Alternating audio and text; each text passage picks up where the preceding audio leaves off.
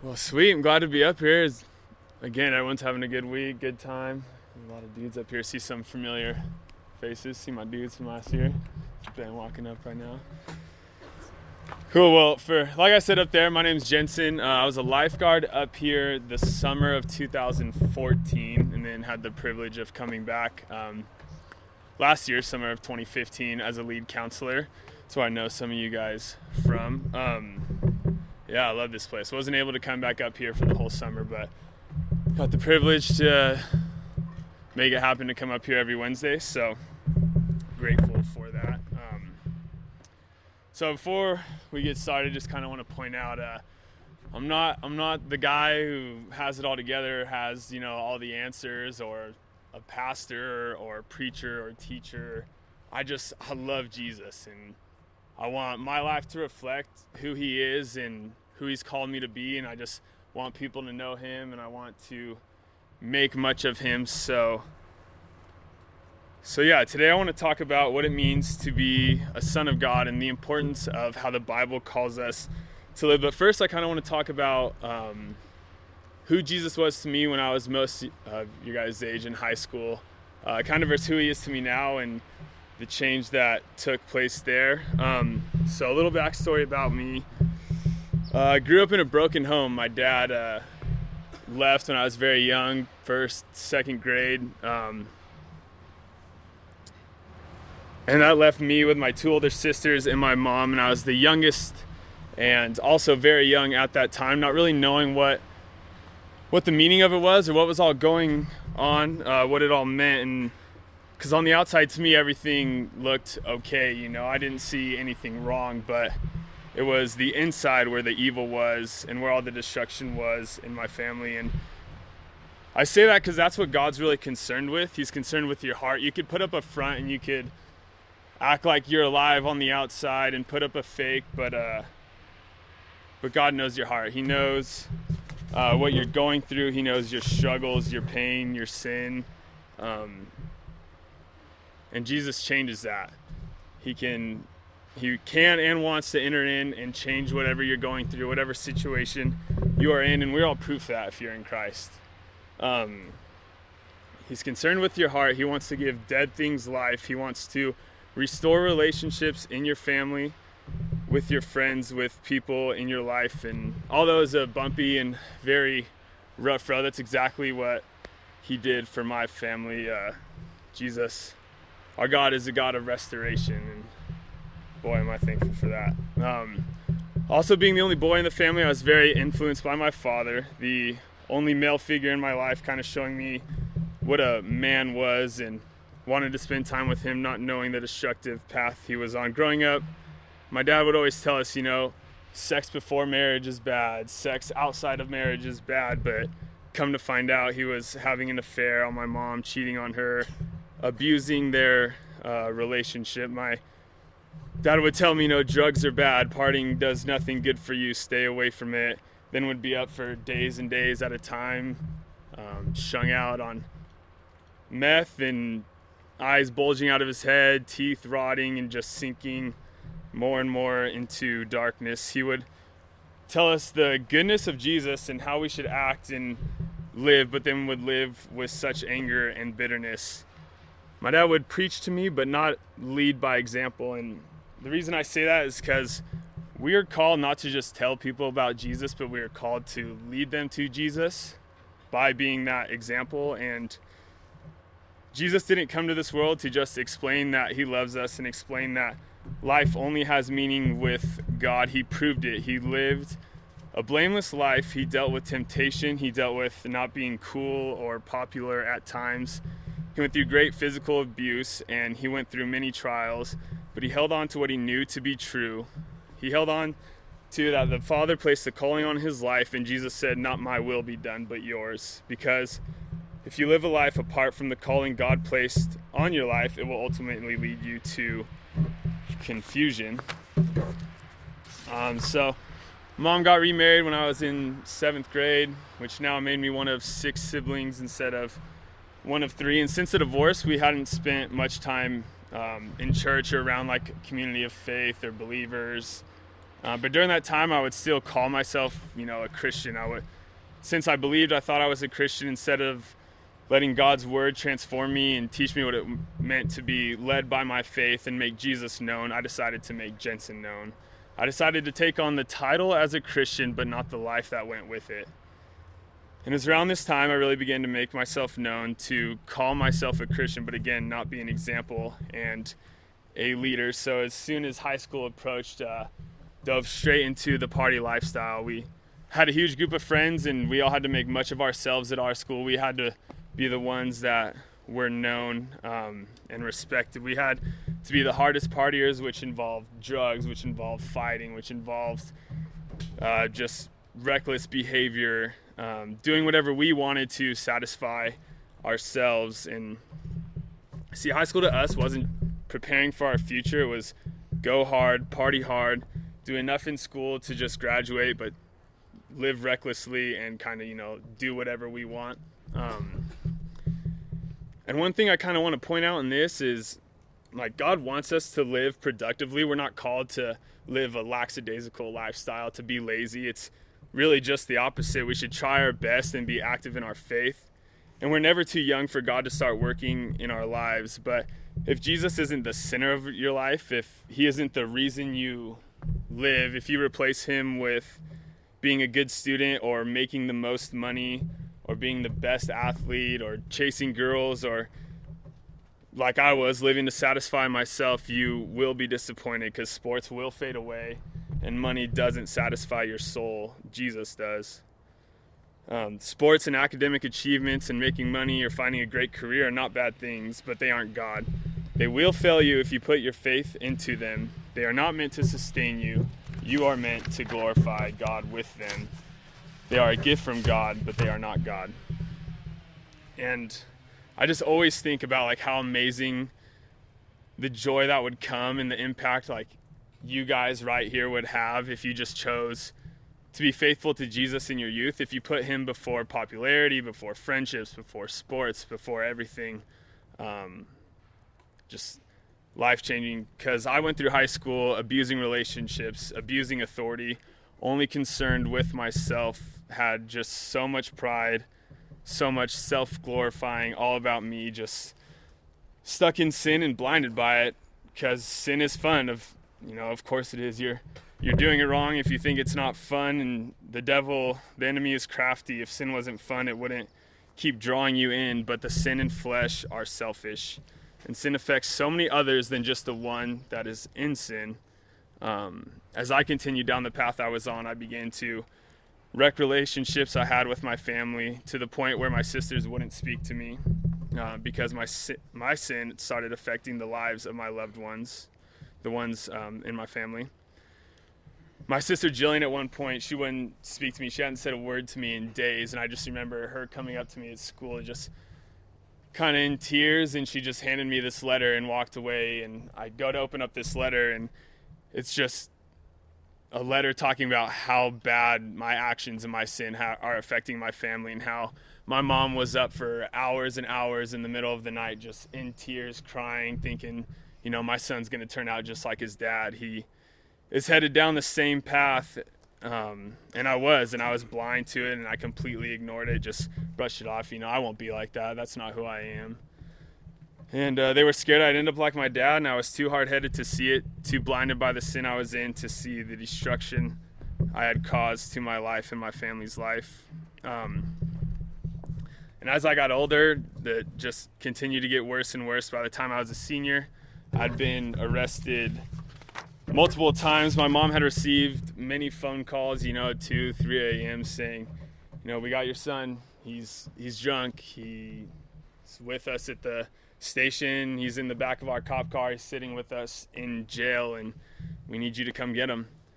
And I was deep in darkness, in need of a savior, because nothing this world has to offer would save me from my sin and the destructive path I was on. I needed Jesus. And this continued even a little after high school. And during all this, my sister had married a guy, his name is Jordan, who planted a church called Via. They also had my first nephew, Willem Gray, and man, I love that little guy. And so I would be over at their house all the time, and I just kind of began to see the joy that they had and the happiness in their little family that instantly I knew just could not come from this world, a love not offered, not found anywhere but Christ. And they knew all about what I was up to, but decided not to judge me, but to love me, to accept me, not accept my sin, but to accept me. And this was right around the time during Christmas, and during Christmas we would all do like a gift exchange. You put your name in the hat and you do an exchange with whoever you draw on Christmas Eve. And we ended up not doing it that Christmas, but my sister was up visiting, and we just sat on the couch talking for hours, and I began to tell her how bummed I was that we weren't doing the exchange, because I really just wanted a new Bible. I had lost mine, or just hadn't seen it, gotten rid of it, misplaced it, and just wanted a new one. And since we didn't do the exchange, but sure enough, like a week or so later, my sister came up, handed me a Bible that her and Jordan, her husband, had gotten me, and it was a note that I'll never forget. It said, "Uncle Jensen, for being an awesome uncle and brother, we wanted to give you this Bible. This book is a pathway to a growing relationship with God. This book has been a huge part of our lives and our little family. You're a great guy, and we love you very much. Use this book," with a little footprint from my nephew. And to me, that was enough. That night, my life changed forever. I went to Via that Sunday, and Jesus just got a hold of me. He showed me how true joy, true life, true meaning and purpose came from him. And not only that, because I was still in filth, I still had sin, I still needed to be cleansed, that Jesus paid for that sin. Out of faithfulness and love, Jesus went to the cross and absorbed my sins so that I might be cleansed. Because when you just let your faith reach the deepest parts of you, you have no option but to let it transform you. And to point out, like, for those of you here that have not good enoughs or doubts, or maybe you're like I was, calling myself a Christian, taking on the title, but not the life that came with it, not leading by example or following Jesus and leading people to death instead of life. Man, like, God is bigger than that. He placed a calling on your life. You're not too young, and it's not too late. Will there be struggles? Will you be tempted? Will you have to deal with not being cool or popular, or being persecuted or looked down upon at times? Yes, absolutely. Jesus says in his word, "In this life you will have trials, but take heart, because I have overcome the world." You will have struggles, but it will be worth it. And God is bigger until you just turn to him and say, "Okay, Jesus, I trust you. I want to understand. I choose you, even though I don't fully get it. But I'm going to choose to put my faith in you. I trust you. You will not have true joy and true life." And you just stop searching all these worldly things like I was, just trying to satisfy myself temporarily. And now I kind of want to revisit something I brought up earlier about my dad, who I had rarely talked to during all this time because of restraining orders and his addiction and multiple other things. And it's just more evidence that shows the realness of Jesus and how he gives dead things life and makes old things new, because God got a hold of that, man, too. My dad, his name's Jeff, who cheated, abused, was a meth addict for 24 years, wrecked relationships with every single person in his family, destroyed his health, lost contact with everyone in his family, wasn't even invited to my sister's wedding, and just had so much anger and pride and so many other things. That man today is involved in a ministry called Hikes for Orphans, and he climbs mountains like Mount Kilimanjaro in Africa and fundraises for orphans at the bottom that live at the bottom of Mount Kilimanjaro, so that they can climb with him. And at the top, he just holds up this big sign that just says, "Jesus is Lord," and tells all the orphans about who Jesus is and how much he loves them, and that God has a plan for them, and continues to pray with them, love them, and just share the gospel with them.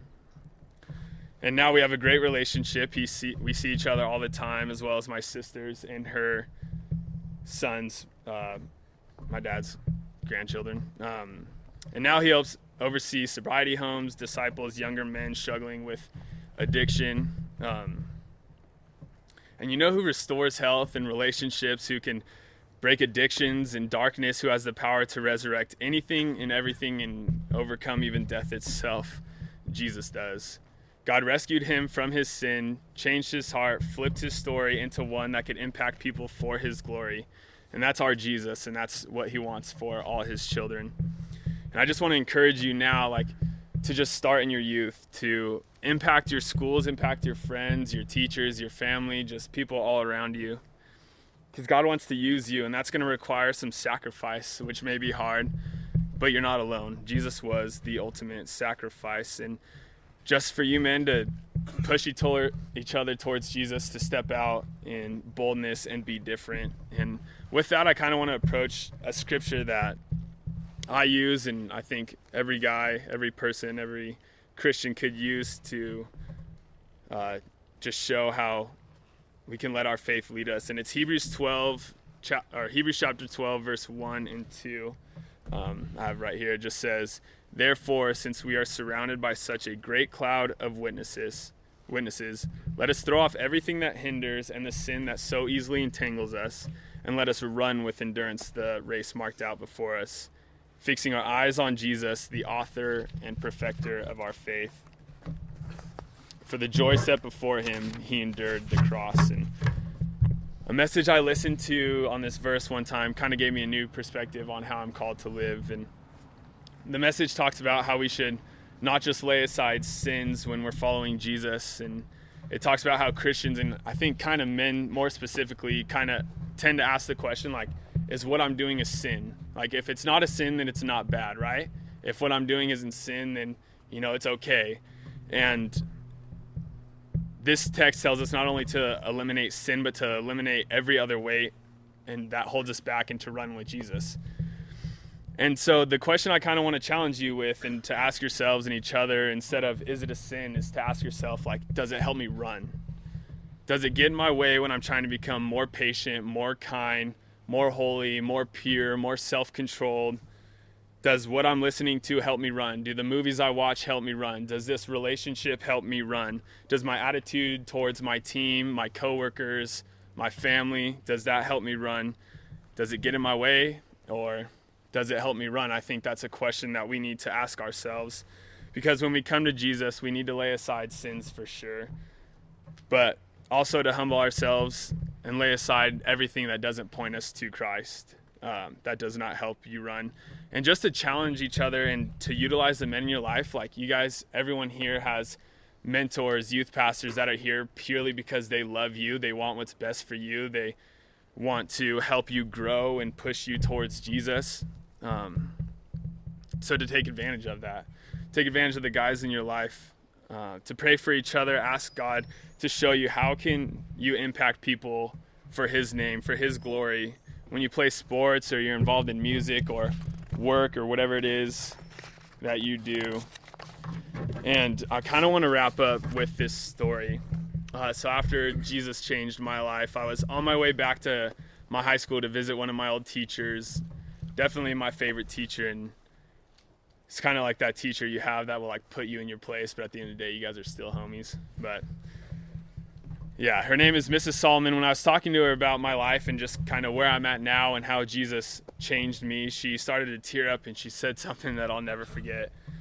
She said, Jensen, we always knew you were a leader. We never doubted that. We always knew that whatever path you chose to take, that people were going to follow you. She said, we were worried because we didn't know where you were going to lead people. We didn't know if you'd lead people to destruction, to sin, to death, or if you were going to lead people to Christ, to joy, and to life, to true purpose. And I believe that for all of us, like, we're all leaders. We're all capable of leading, like, wherever God has placed us. So I want to ask you guys, like, where do you want to lead people? When you go back down the hill, are you going to change? Are you going to choose to treat girls right, to be bold, and to stand up for Christ? Will you tell your buddies, no, man, I'm okay, I'm not going to drink, or I'm not going to go to that party, I'm not going to smoke, or I'm not going to sleep around, or tell your family or your teammates, like, hey, my attitude has not been a reflection of how God calls me to treat you guys, how God calls me to play, and that's going to change. It's not glorifying to my King. And yeah, your faith's going to be tested. I guarantee it. If you've been a Christian long enough, you run into times where it's not cool, it's not popular, it's looked down upon. it's looked at as different. But even in that, I always think like there can be joy, because we can take a hit for our King. We can remain strong, persevering through trials in our faith. And yes, like you will fail at times, but there's grace in that. Like you don't have to be perfect, because Jesus was perfect for you. He will pick you back up, and he will draw you close. And like you're a son of God, like you own that identity. You be bold in that. Read your Bibles, reflect how God's word calls us to live, and God will meet you where you're at. Because I just want you guys to be encouraged. Like there's people out there who don't know Jesus. There's people out there who have no hope, who are stuck in brokenness, and no one's ever told them about Jesus. And you guys all here have that answer for them. You guys have the answer that they're looking for. And I just want to encourage you to go out and lead. Can we do that? Yeah.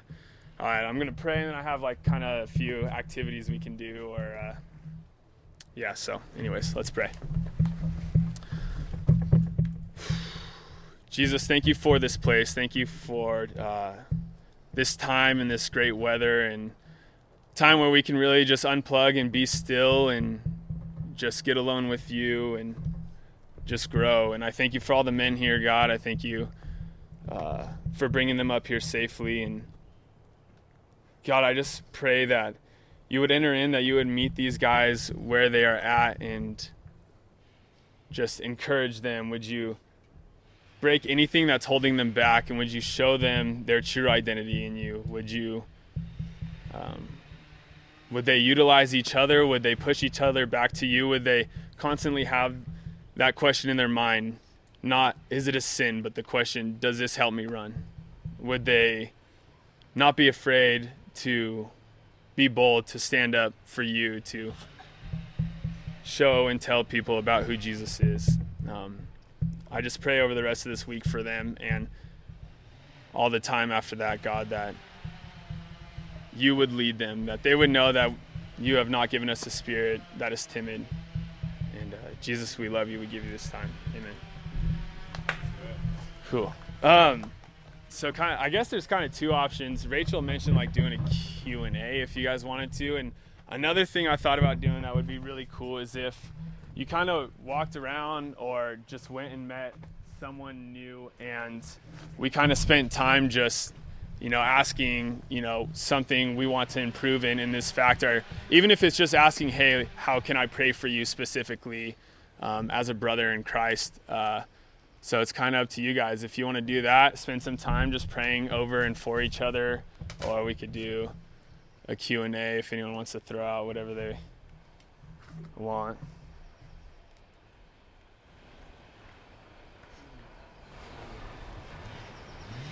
Are you guys down to I think it's just really cool, and there's so much power in prayer and just being raw and being real of what is going on in your life, or what you're struggling with, or what you want to improve on, or even just sharing like what God is teaching you, and to have someone, even if it's someone you do know, if you guys want to go to your youth pastors or your counselors, whoever's here with you, or if you feel encouraged and want to get up and just go pray for someone you haven't met. So let's spend some time doing that. Let's get up and go meet someone that you don't know, and spend some time praying for each other, asking how you want God to move in your life.